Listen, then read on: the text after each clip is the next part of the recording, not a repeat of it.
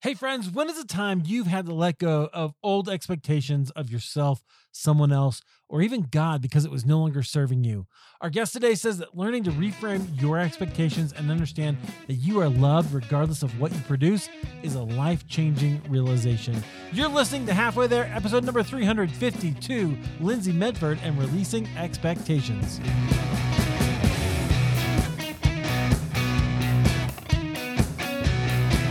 Well, hey friends, welcome back to Halfway There. This is the show where we have honest conversations with ordinary Christians about today's Christian experience. As always, I'm your host, Eric Nevins. Super grateful that you're here downloading. Literally yesterday, as we were recording this, Halfway There turned 7. Can you believe that? We started in 2016, June 6, 2016, and now the show is 7. By the time you listen to this, it'll be long past that, but I wanted you to know and to celebrate with us a little bit, because if you had told me in 2015 that someday my podcast would be that old, I wouldn't have believed you. I would have thought, wow, I don't know if I can make it that long, but here we are, and we got a great story for you today. I'm glad you're here. As always, if you want to support the podcast, the way to do that, best way is Patreon. You can go out to halfwaytherepodcast.com. There's a little Patreon button. Click that. $5 a month or whatever you can do is helpful to help support the show and take care of some things like hosting and new equipment that we need sometimes. Things like that would appreciate your help as well. And you can always also just tell a friend. That would be helpful as well, because I suspect today's story is going to resonate with you in some way. So let's feel free to do that. All right, let's dive in, because I think let's get into this conversation. It's going to be great. Our guest today, she's a writer and speaker living with a rare autoimmune disorder in the crumbling empire of the American South. So that tells you a little something about where she is and what's going on there. Can't wait to hear more about that. She has a master's degree in theological studies from Boston University School of Theology. And when she's not writing, she's sitting on her porch or hiking with her husband and her rescue dog. I also include my dog in my profile because everybody loves a puppy, right? Our guest is Lyndsey Medford. Lyndsey, welcome to Halfway There. Thank you. Thank you so much for having me. I'm grateful to have you on the show. I was just seeing that you were on some other shows with some friends of mine. I thought that was cool. And I was excited to be able to have a chance to speak with you today. Welcome to Halfway There. And I can't wait to get into kind of some more of your story. And I know you've written a little bit. We'd love to hear more about that also. But where does the present moment find you? Where does God have you right now? We have moved in November, December from Charleston, South Carolina to Chattanooga, Tennessee, which is it was in the works for a little while. We wanted to get back to the mountains and closer to family. And then that was a few months before my first book release, traditionally published book. And then I think 2 weeks after we closed on our house here, I found out I was pregnant after 3 years of infertility. So we're in a transitional space, and we're in a really joyful space. And I'm super grateful that God has brought us here and landed us amidst some family and friends right now, and back in a place that feels like home. So yeah. Are you from there? Are you from Chattanooga? I'm from North Atlanta, and then I went to college near here. So this is home. Yeah. Which is remarkably not very far. Like, I would have thought that it was further because I'm from Iowa and I don't know anything about the South, but right. It's like, Tennessee and Georgia, really, they share a border, right? So it's not really not as far as you would think. Yeah, Chattanooga is on the border. I mean, I can walk to Georgia from my house, even though I'm in Tennessee, in Chattanooga. So. Oh, interesting. Yeah. Yeah. I love that. Love that. I learned that a few years ago. We took a trip down south and we had dinner in Nashville, and we slept that night in Atlanta. I didn't know it was that like that far. It was not that very far. Awesome. Okay, so I want to mention your book here because you mentioned publishing it, and it sounds like it's pretty related to where you are at the moment, because it's called "My Body and Other Crumbling Empires," right? So lessons for healing in a world that is sick. So what, like, we're going to get into like why, and I hope that your story will lead us to all of that. But you wrote this book. Like, what were some of your main kind of reflections and hopes for your audience as you wrote it? Oh wow, yeah. I really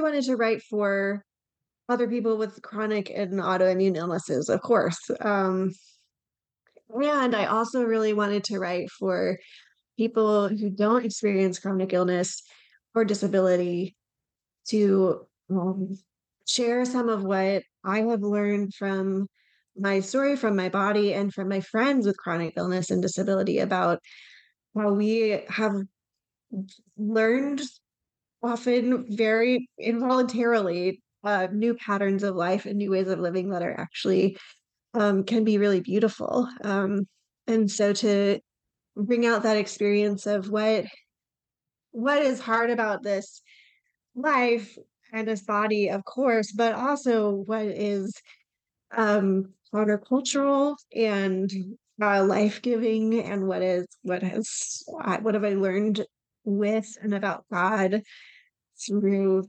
this experience, and that's embodied experience and this communal experience that I've come to share with other people who live with Yeah. illness and disability. So those were my I wanted both of those audiences to feel really seen. I love that.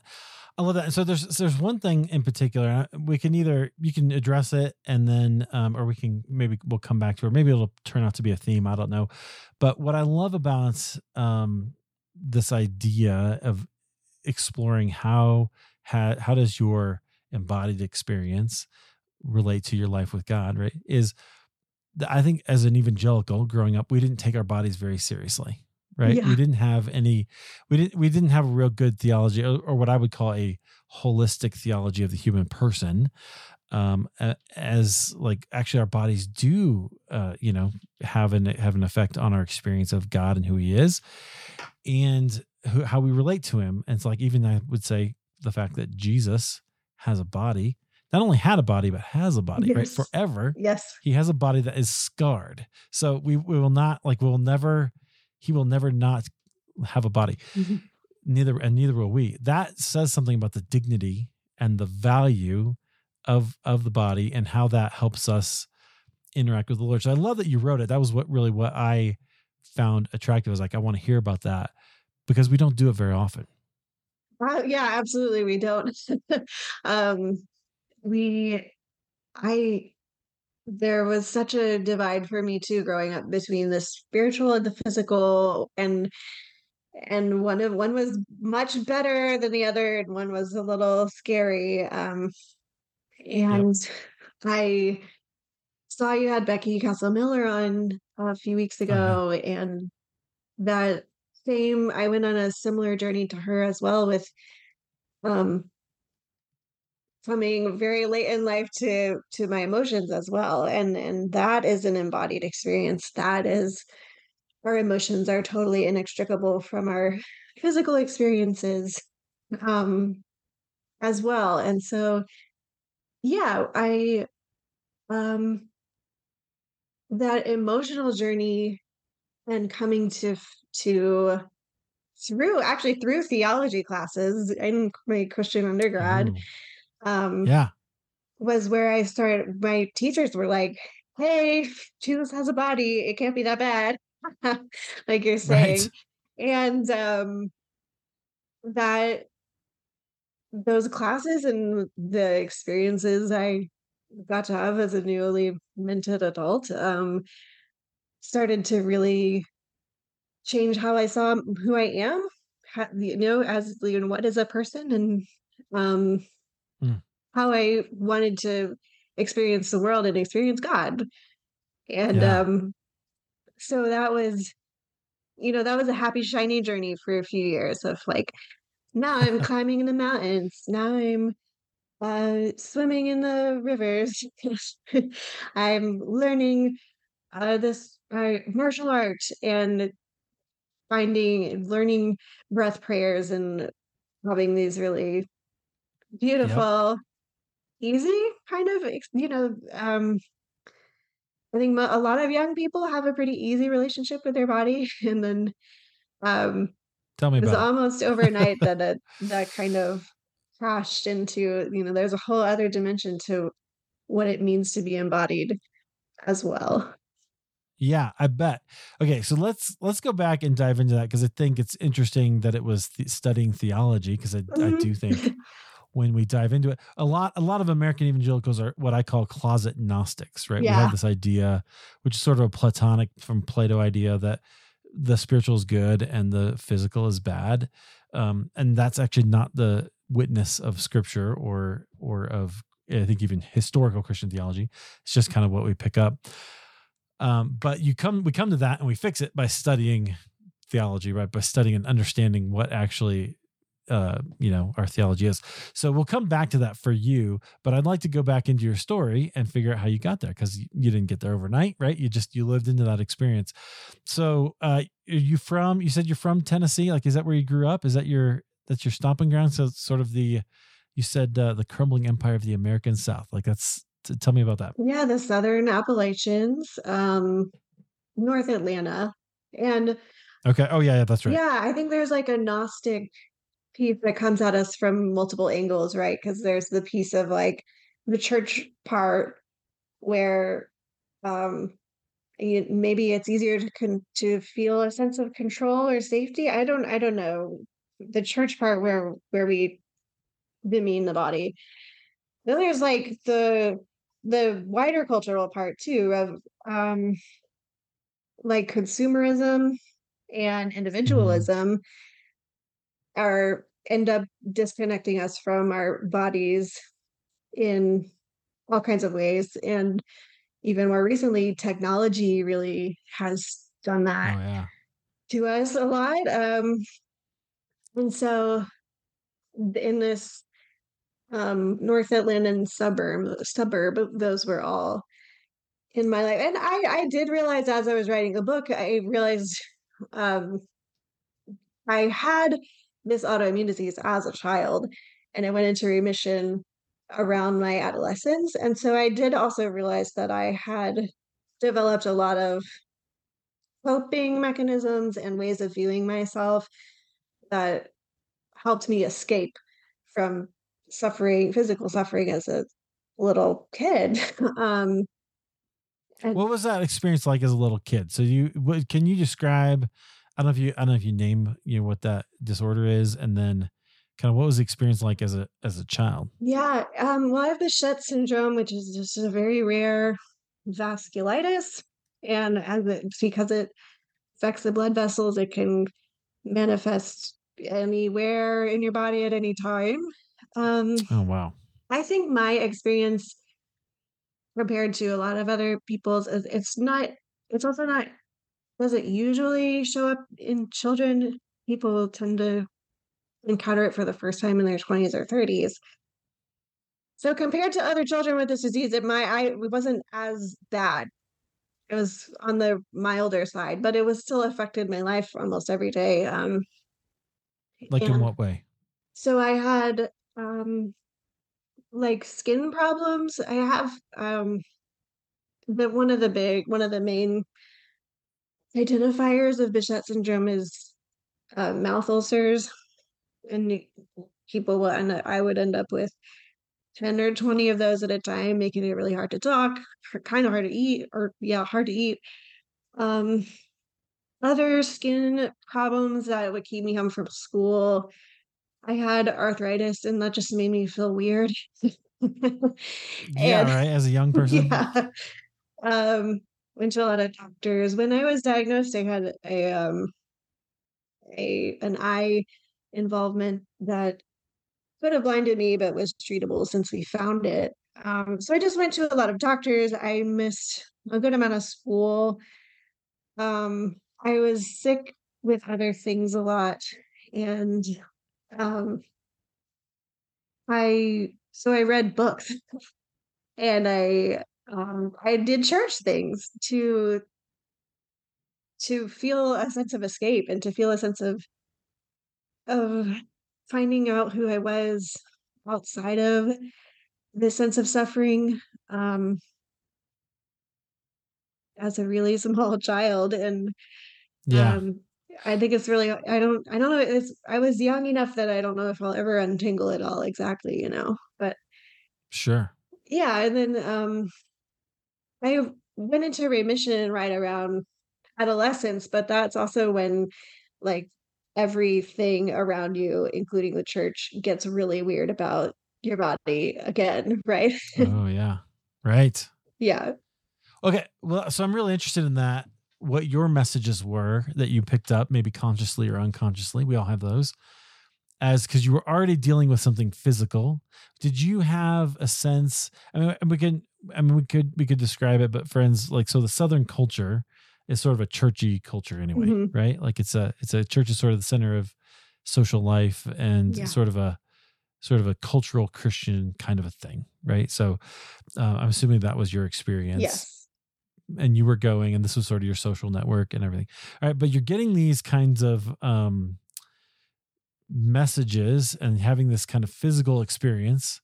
Was there a spiritual component to it for you before you get into like adolescence? Yeah, I mean, I think, um And there doesn't have to be. I'm just curious, like what that's like. What in your recollection? How where did God factor in for you? That for you? yeah, I remember praying for healing a lot.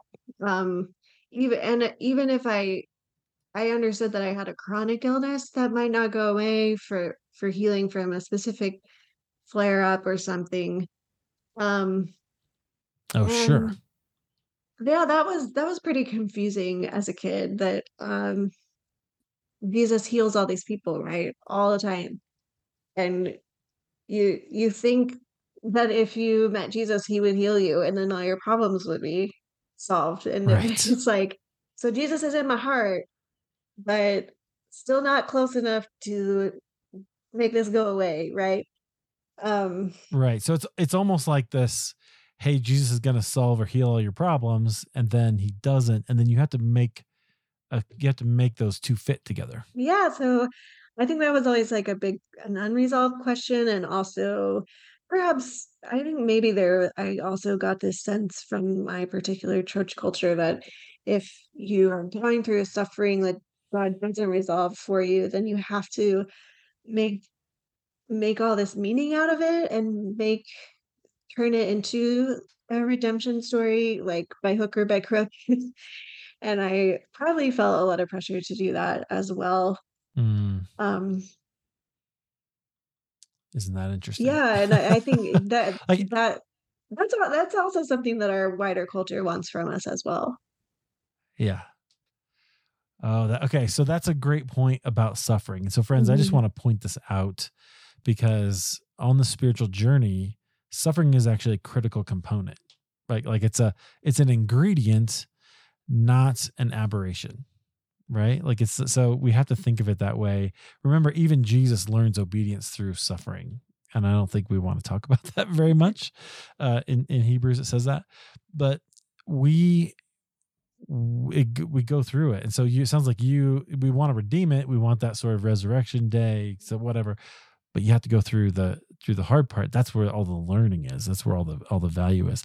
So you were going through that, maybe wondering about that, not exactly sure, it sounds like. Yeah, and of course, these are the messages I'm getting from the church, but I also, I did have a pretty strong sense of having some sort of relationship with God and Jesus and being Yeah. being loved by God, and I don't think that that depended on either, being good at suffering or hiding my suffering, in the ways that maybe I thought it did at the time. Oh yeah. Yeah. Wait, expand what that means, being good at Right, suffering. well, like, I mean, to turn it into a nice, pretty story while it's still happening, I think is a really unfair pressure we put on people. Often people who are not in it. I would say almost always it's the people who are not in the middle of it that are sort of implicitly going, "Okay, but make this nice for me," or "Make Right. this give me the lesson Oh, man. before you've learned it." Um, yeah, or there I heard a lot of stories growing up about people that would say, it was the hardest time of my life, and God was right there with me, and I was really grateful for it. And I don't think those stories were disingenuous, but they could come across as like, if you're suffering and you're not grateful for it and you don't feel some sort of spiritual Hmm. ecstasy in the middle of it, then you are doing it wrong. Right. Yeah. Oh, amen. Yes and amen. Because that's exactly how it works. And so I love that point. It's may not be, you may not feel joy in it, right? James Mhm. says, consider it pure joy. And so we think, oh, we got to be joyful. You don't have to actually feel joy, right? You just have to know that what's happening is maybe some refinement, but that sucks sometimes. It can be very, very difficult, and that's okay.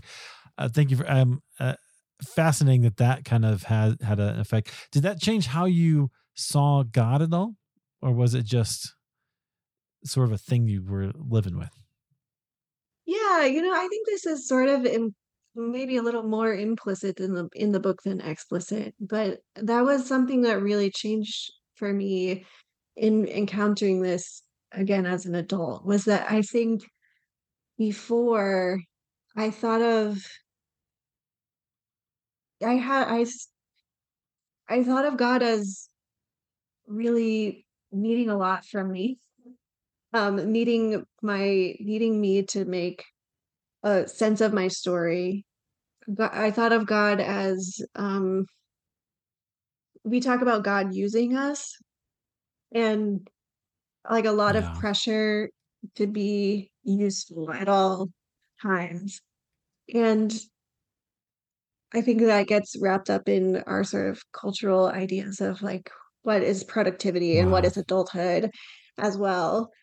Um, so yeah, I mean, I think I did experience God being with me, and I also, from those church messages, I had this sense that God, like, was had given me this special burden to bear, or Mm, um, just wanted me to make something out of my story that would glorify God.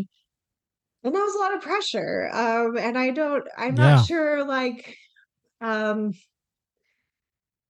I'm still not sure exactly. It's not a lot of the ways we talk about glorifying God, or my question is always like, well, what is God struggling to glorify, like, to experience glory? Like, um, Yep. so yeah, and so as an adult, as my physical and emotional and life experience of this disease was much worse, and uh felt much more inescapable and much more all-consuming Mm, for a much longer yeah. time. And in sitting with that and sitting with God as an adult, and in a new space of prayer, praying with my body, alongside my body, praying um with different communities, I realized God was saying, I'm I didn't make you to do things for me. I mean, Yes. I made you to be together, and we can do that if you're sick. We can do that if you Wow. never accomplish anything. We can do that if this story and this like testimony never makes sense to anyone else. And Was that a specific moment, or was that a season for you? Like, how'd that come about? Because those are the kind of stories I want to hear. I would say I think a season is a good way to describe it, of sitting on the couch, and I've had a lot of Yeah. people have remarked to me about this little piece of the book where I wrote about my prayers, and I'm like staring at my new puppy. Um, Yeah. we had just moved then to Charleston, and we had just gotten a new puppy, and then I got sick. And so the only thing I could do every day was like mostly take care of myself and mostly take care of this puppy. And I was like started to be super resentful of her because I would take her out and she would like bring all this joy to other people, and she was connecting us with our neighbors, and she like just would seemed to be accomplishing more in her day than I did in mine. And I would say to God, like, I'm sorry, did I really just like do a master's degree and move to a new state in order to feed this dog? And God was like, I mean, that might be okay if you did. Um, Wow. God was like, is that objectively so bad? Or are there all these other messages you've absorbed about your worth that make that feel bad? Yes. Wait, okay. We gotta unpack that a little bit, because Yeah. I love that the Lord is saying this to you. And I think this is part of the dignity that we have to maintain for the human person, right? Mhm. Um, in our culture, you're alluding to this, Yeah. and we started to go there, but our culture worships productivity. Like that's the thing that we love most, and we want to get done. It's an American thing. It's an American idol, if you will. Um, and so suffering and being in a place where all you can do is be on the couch and care for a puppy is like flies in the face of all that, right? Like, it's just like, you can't. So I can see you were struggling with that and going, hey, wait, this is, and even our Christian language. I was thinking of reflecting while you're talking. When I talk to, one thing I do is I teach podcasters, and one of the calls to action I use sometimes is, hey, God has things for you to do, right? Mhm. Guys, there's things he's created for you from before the foundation of the world to do. And maybe your podcast is one of those things to help spread the gospel in your niche, whatever that is. I'm going, wow, that's interesting. Right? Maybe that is true, but also maybe it's not. Right. And what if it's not? And what if we're contributing to this worship of productivity when what really matters is that we learn to live life with God, right? This is Sky Jitani, his thing, in partnership with him. And so I hear you talking about learning that and hearing from him. You can describe it how you want. It sounds to me sweetly, right? He's sweetly talking to you, kindly talking to you as a father who doesn't care what you actually produce, but he cares that you're there. Right. Very different. I think I said a lot of times, like, I've been told all my life, yeah, I'm like a successful or middle class young woman of ambition. I've been told all my life that there's things you have for me to do. So what are they, and when are we going to do them? And I think God said over and over, in the stillness and in the silence and in the waiting and in um, the long process of learning to be with my body, I think God was saying, well, I have things for you to be. Wow.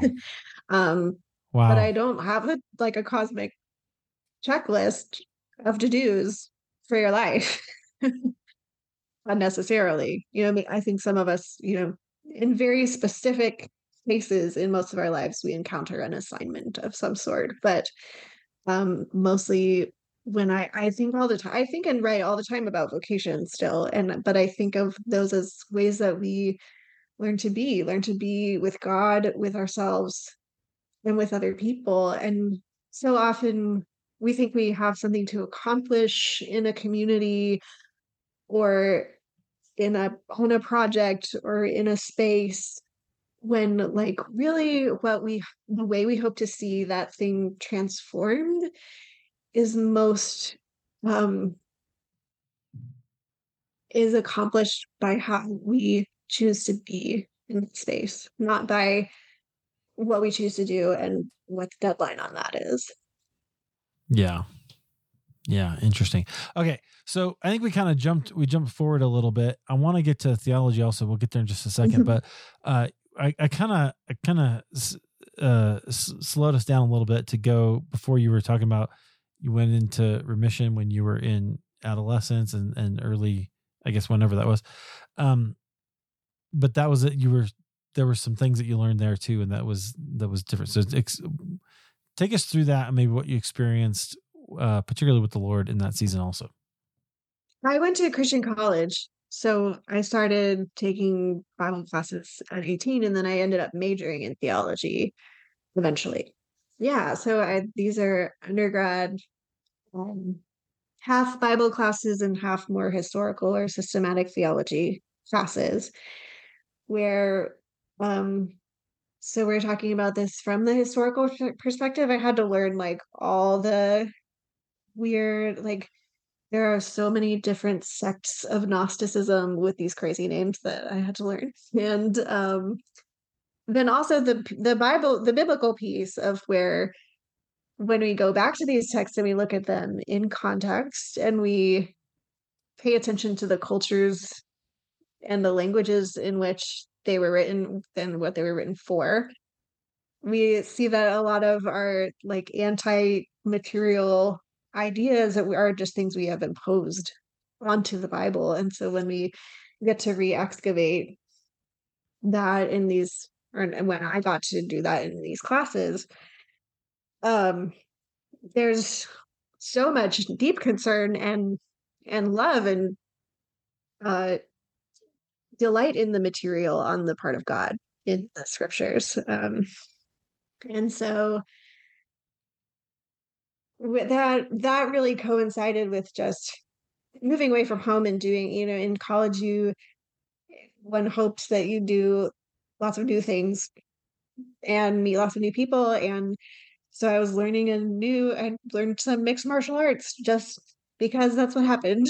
And I was on Yeah. a improv theater team and uh here in the mountains doing some hiking and got to and then I was having these some crises around my emotions as well that really all these experiences asked me this question of like, who are you? What do you believe about what it means to be human, what it means to fulfill a vocation, um, as you, and to be in community and all these things. And so that was again like a really long season, a really long process of just Mm, pulling the ideas from class together with the physical often experiences that I was having and communal experiences.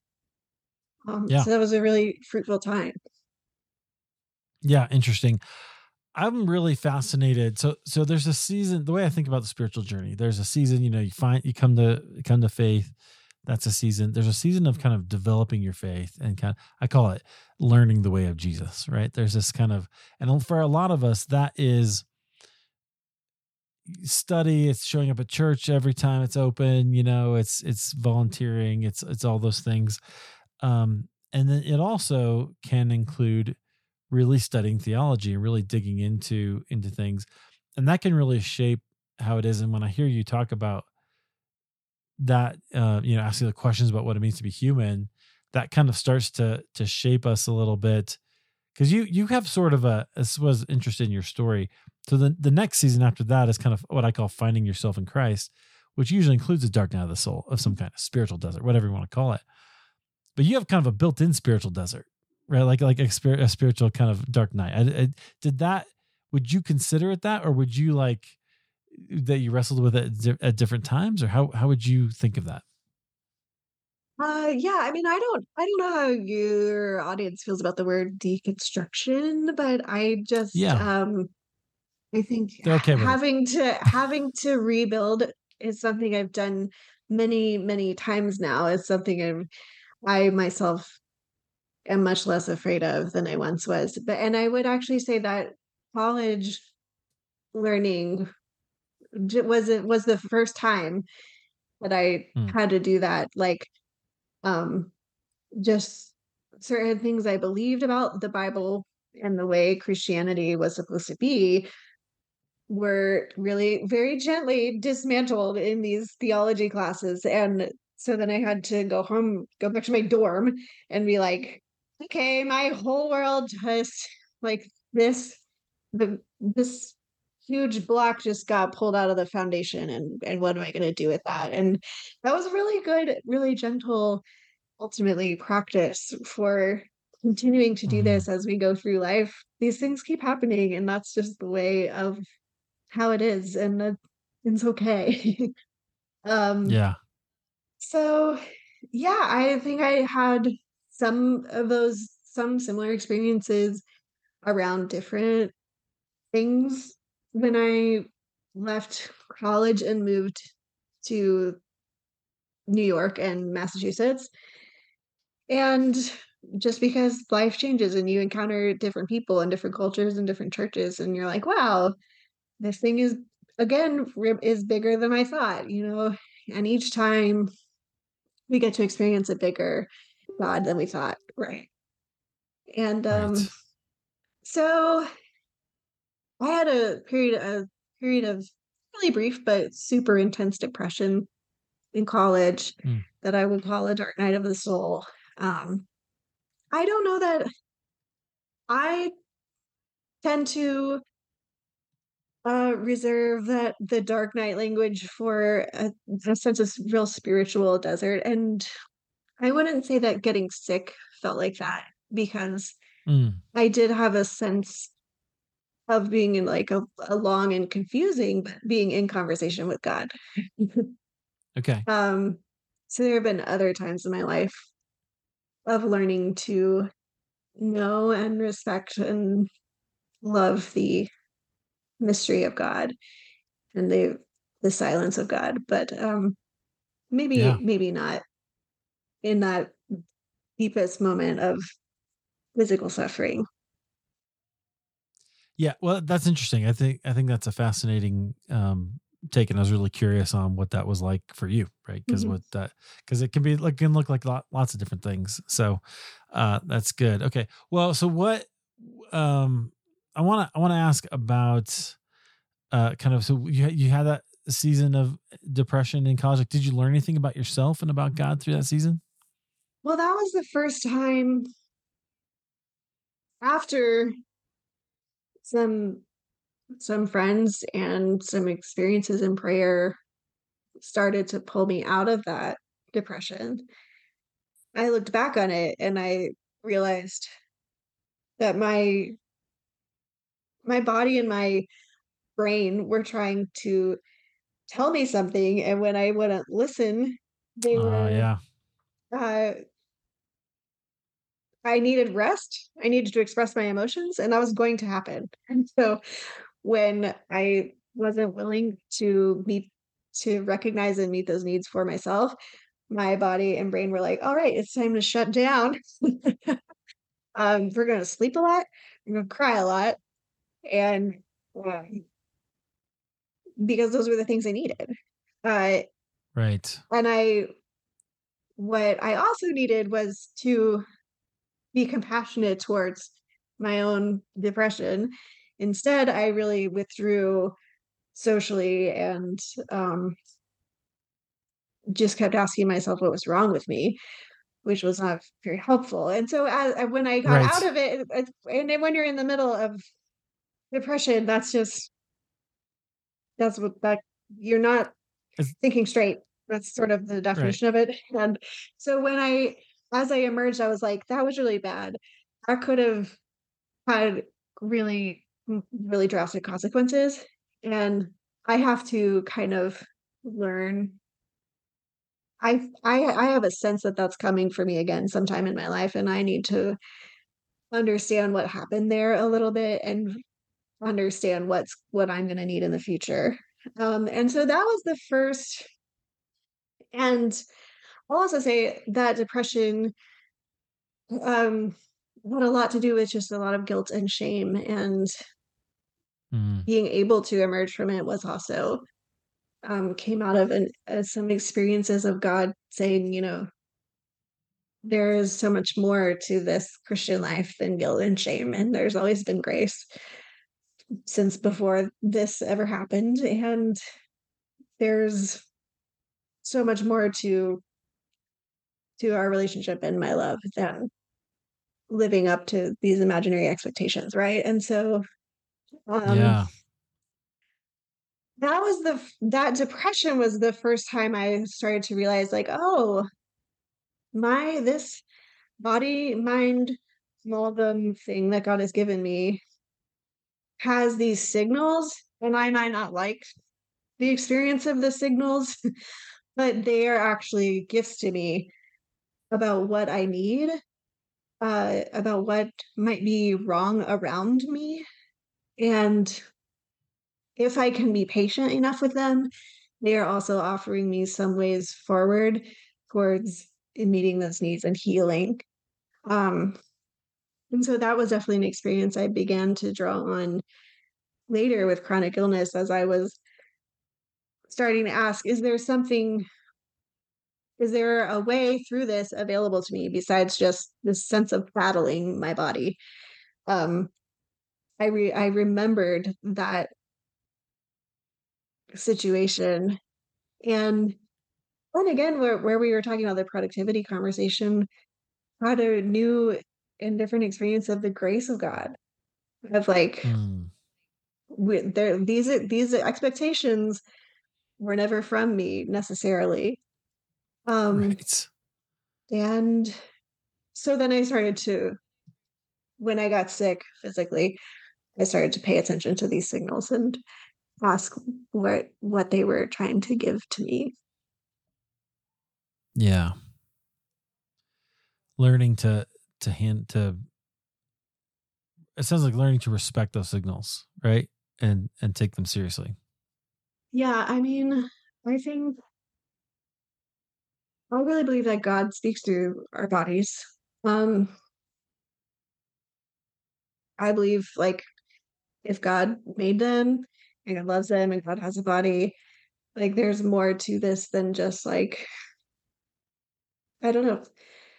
I think well, in the Hebrew concept of the human is that our bodies are inherent to our being. And Right. so if we believe that God, I'm talking about God speaking through my sort of mind and emotions, I also think God speaks through our bodies. And um, in that way, it's not just respecting the signals, it's also like really, well, just respecting them really deeply and being willing to hear things from our bodies that we might not want to hear. And even a sense of perhaps obedience to what our bodies are asking of us, even if we don't really like it. Yeah. Because Friends, what if your body has invitations for you? invitation Right? vocations, that's what I was about to say. Oh, absolutely. Love Yeah. that. Again. Well, elaborate on that. I'll let you talk about it. They get to hear from me all the time. Oh, as I was saying, if the Hebrew conception of the human being is the body is inherent to who we are, it's not just like there's three parts of us or something, but like we are to be human is to be embodied. I think to be ourselves is to answer the vocation of our bodies. Um, and so that can look like tons of things. Some people's bodies call them to climb all the mountains, and some people's bodies call them to the couch. All of our emotions uh, invite us to know and understand our desires and our needs, our our longings and our delights. Show us something about what we are meant to do in the world, and again, who we are meant to be. Um, and our bodies are the only places that we can experience community, and I think we forget that a lot. Um, you and I are looking at each other and using our voices to connect. Um, and so much of how we show up to a community or a relationship is so much more about our bodies and our embodied communication and our actions than about our words. And so the more we can attune to our bodies, whether or not we are sick or mentally ill, the more we can be sensitive to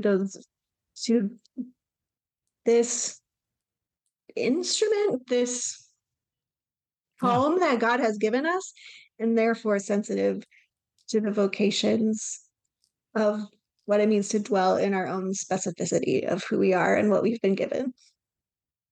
Yeah, absolutely.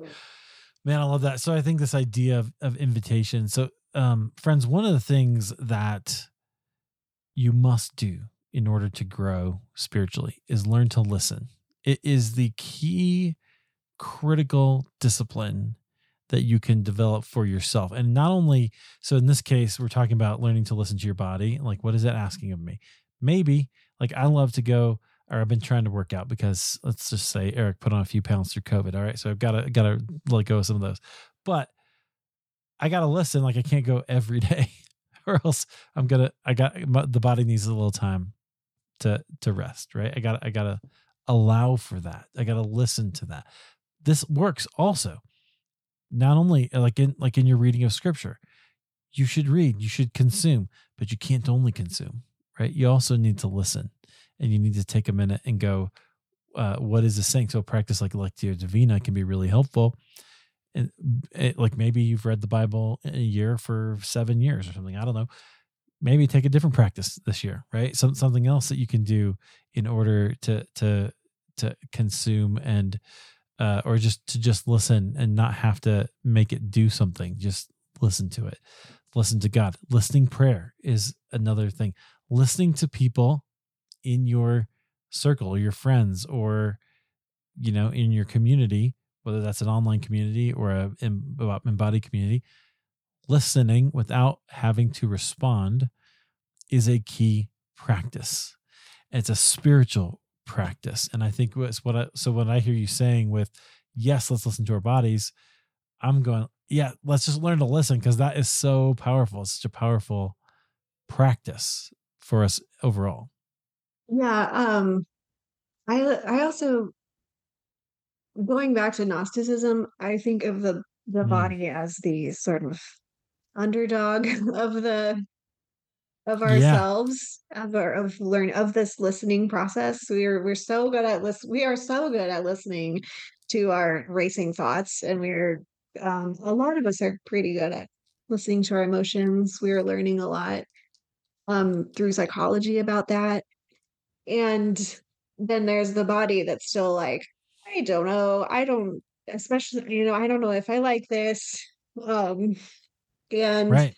I don't know if I respect this. I don't know if I respect my body enough to actually pay attention and to actually like heed the call. And um, I think there's actually, listening to our bodies is an incredible practice of humility that can be a really beautiful starting point for learning to listen to those who are disrespected and oppressed around us. Um, because there is it's uncomfortable and difficult for so many of us. And there is such wisdom and so much to be gained and learned and invited to and taught about ourselves from staying in that uncomfortable space. 100%. You have to embrace being uncomfortable in order to grow. Okay, so I want to ask about this. I could talk about this forever. I could talk about this whole idea, Gnosticism and body and kind of embodiment and all this stuff, because it really, I think we don't talk about it enough. But I want to ask this other question because I'm also a sucker for a great title. And so My Body and Other Crumbling Empires is a great title. Good job for thinking of that. But so what the crumbling empires, and like I know you mentioned the sort of your sort of southern kind of upbringing and all that. What are you referring to there, and what are what are we going to get out of the book with that? Yeah, I guess maybe if we're talking theology, like incarnation and empire are the two like major Yeah. theological themes. And so um the story of the book is about kind of coming to understand where my body intersects with the empires we live under or I live under in the US. Um and also coming to understand that empires sort of inherently eventually crumble. And Yeah. when something is built upon constant expansion, on oppression and extraction and violence, and not upon the sustaining and connecting love of God, then it is Yeah. going to fall apart, and it's also often going to implode rather spectacularly.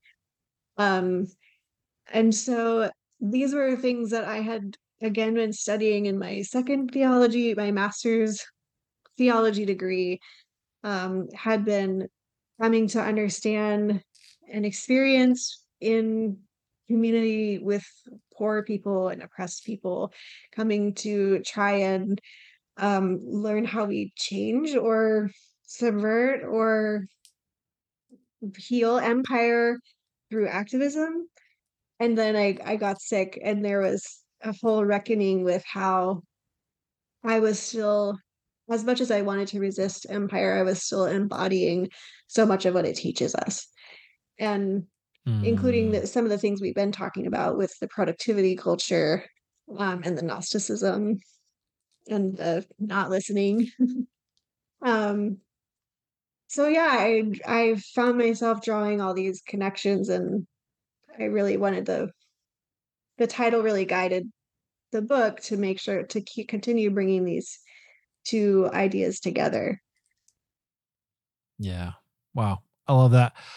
It definitely rings true for me. I think, friends. So the kingdom of God, I've been thinking a lot about the kingdom of God. I went Mhm. to a conference where what I can only describe as political syncretism was wild and on display, for sure. But the idea of the kingdom of God is very, very different than the empire. And the United States, my friends, is an empire, whether you want to embrace that or not. The kingdom of God is not the same thing. I keep going back to this analogy. At one point, Jesus calls the kingdom of God like yeast. I know he uses the yeast metaphor of other things, but he says it's like yeast, right? It's subtle. You put yeast into a dough, you don't even know it's there. You can't see it, but it works. And give it a few hours and you're going to see the results of it, right? The kingdom of God is like that. And I think learning our suffering and listening to our bodies and listening to what God is doing, paying attention is very much like that as well. It may not have or hold the power, but it is powerful.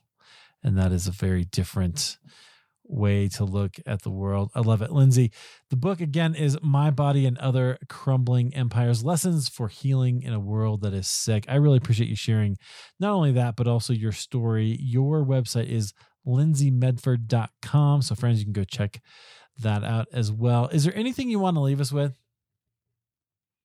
Uh, Thank you for these questions. I really have enjoyed um, and getting to dive more into the spiritual practice part of this. Um, I think,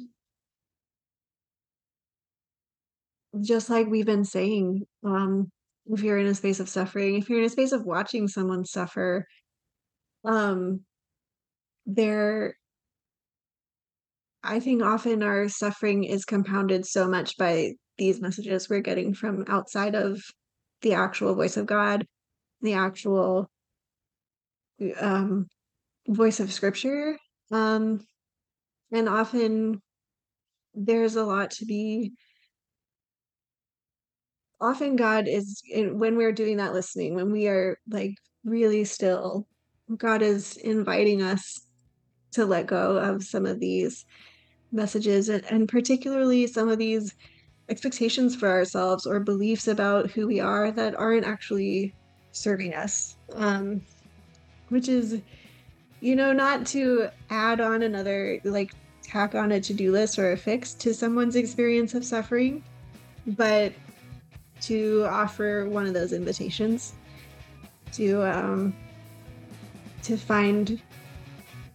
seek out a space of rest where we can hear that voice of God.